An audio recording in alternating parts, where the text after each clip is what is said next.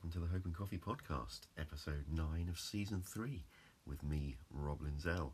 And today we're going to start by looking at Genesis chapter 3, verse 11. And he said, "Who told you that you were naked? Have you eaten from the tree that I commanded you not to eat from?" Shame. It is shame that holds us back. It is shame that makes us cover up and hide.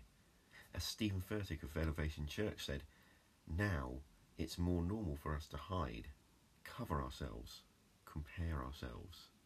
And again, as Stephen Furtick said, the first thing God says to Adam after he and Eve have eaten the fruit from the forbidden tree is, "Who told you that you were naked?"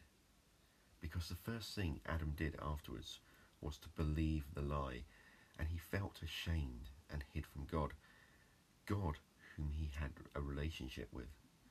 For shame can cripple us.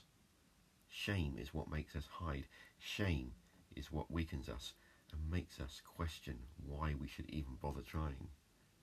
But Christ died for my shame. My shame is washed away by the blood of Jesus. If we look at Romans chapter 10 verse 11, it says, "For the scripture says, everyone who believes in him," that's Jesus, "will not be put to shame." For the scripture says. It's scriptural, it's the truth, it's undeniable. Christ died for my sin.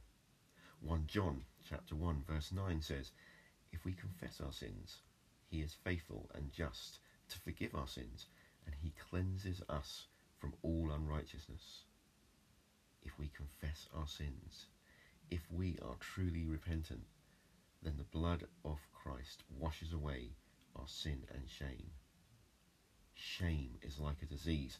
It cripples us. It eats us up from the inside. But Christ died for my shame.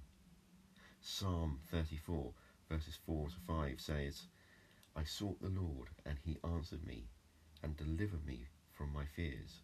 Those who look to him are radiant, and their faces shall never be ashamed."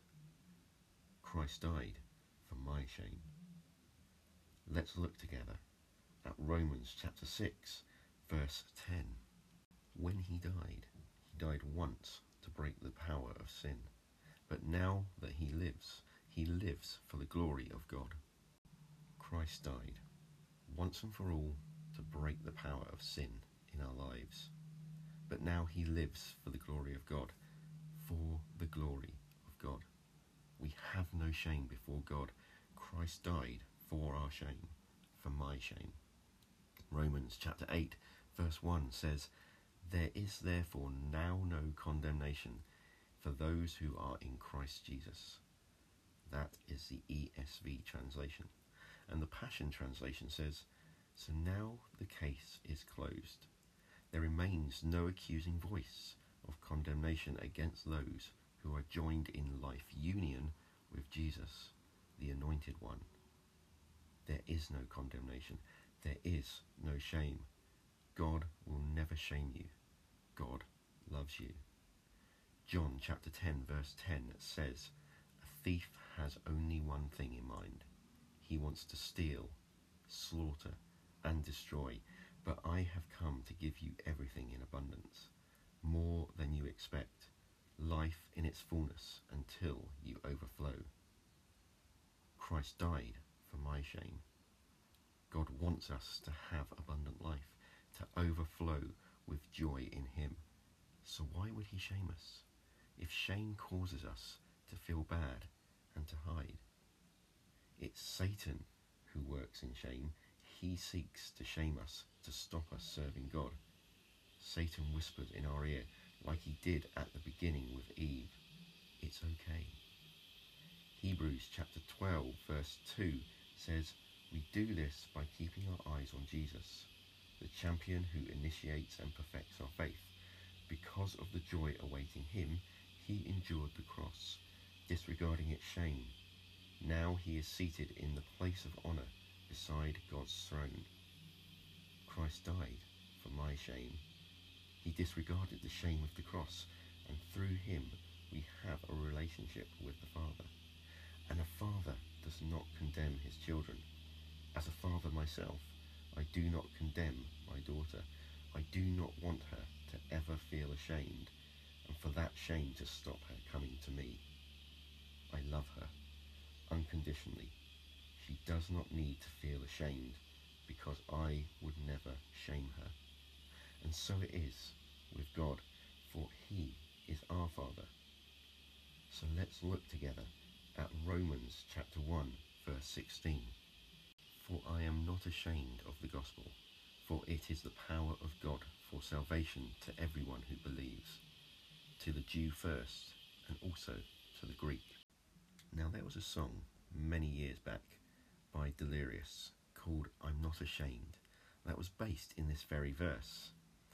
In fact, it was written by Martin Smith back in 1995 under Curious Music, and it takes me right back to my late teens when a group of us used to travel to Littlehampton to an event called Cutting Edge, and Delirious back then were just called the Cutting Edge Band, and we would go every month and worship with the guys, and it was fantastic. And I'm really pleased that they went on to bigger and better things.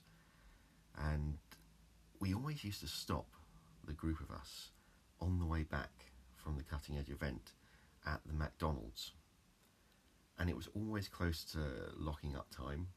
And the first couple of times they would ask us, how, you're pushing it, can you make it quick, politely, but eventually they got to realise we were going every month, and they started just locking us in with them and saying, that's fine, you eat and relax, and we'll clear up around you, and when we're ready to go, we'll boot you out.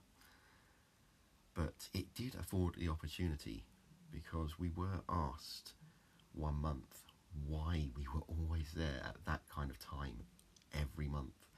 And of course we were able to explain about going to this event, this Christian event. And it was a time when we were starting out, and I was starting out as a Christian. I was a young Christian, and I wasn't ashamed of the gospel. I wasn't ashamed to share it. And the chorus of this particular song says, I'm not ashamed of the gospel, I'm not ashamed of the one I love. But the opening lyrics actually ring a truer note with me these days than they did back then, because the lyrics went, there was a time as a little boy when I said I'd follow you, but the years have caused the flame to burn much stronger now. And the reason I think that this resonates with me so much more these days is that over the years I really have grown stronger. It has caused the flame to burn stronger within me. I was young and I was enthusiastic back in the days of the Cutting Edge event, and I didn't really have much fear of sharing my faith. And as I got a little bit older, I grew a bit more ashamed, and I didn't think I was worthy, and I held back. But Christ died for my shame, and I'm not afraid of the gospel. I do not feel shame before God, because Christ has set me free. So like God said to Adam, who told you that you were naked?